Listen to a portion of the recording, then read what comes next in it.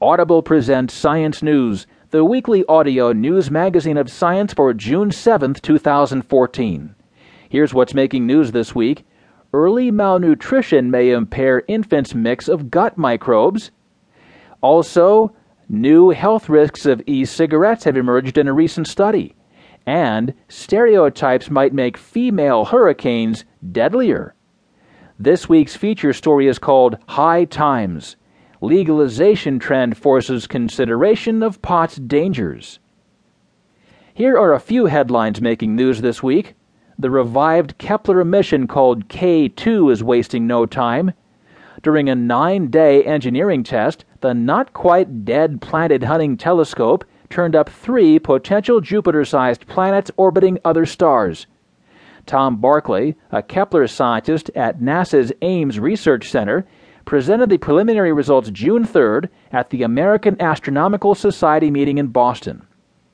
These planets orbit bright stars, which means astronomers can easily check the detections with ground-based telescopes.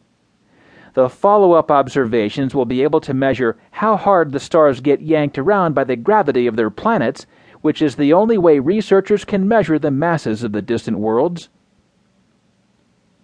An aged and wrinkled face drawn by Leonardo da Vinci, widely considered a self-portrait, is in danger of fading away.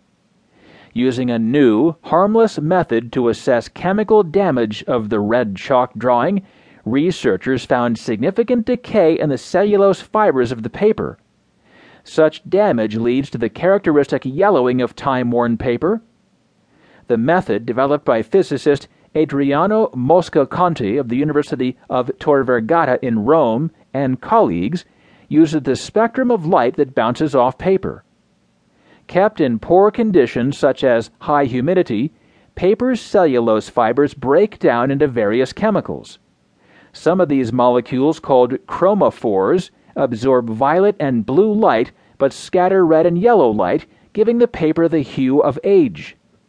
By measuring the reflected light in a particular range of wavelengths, Mosca-Conti's team estimated how many of the light-absorbing molecules had built up over time.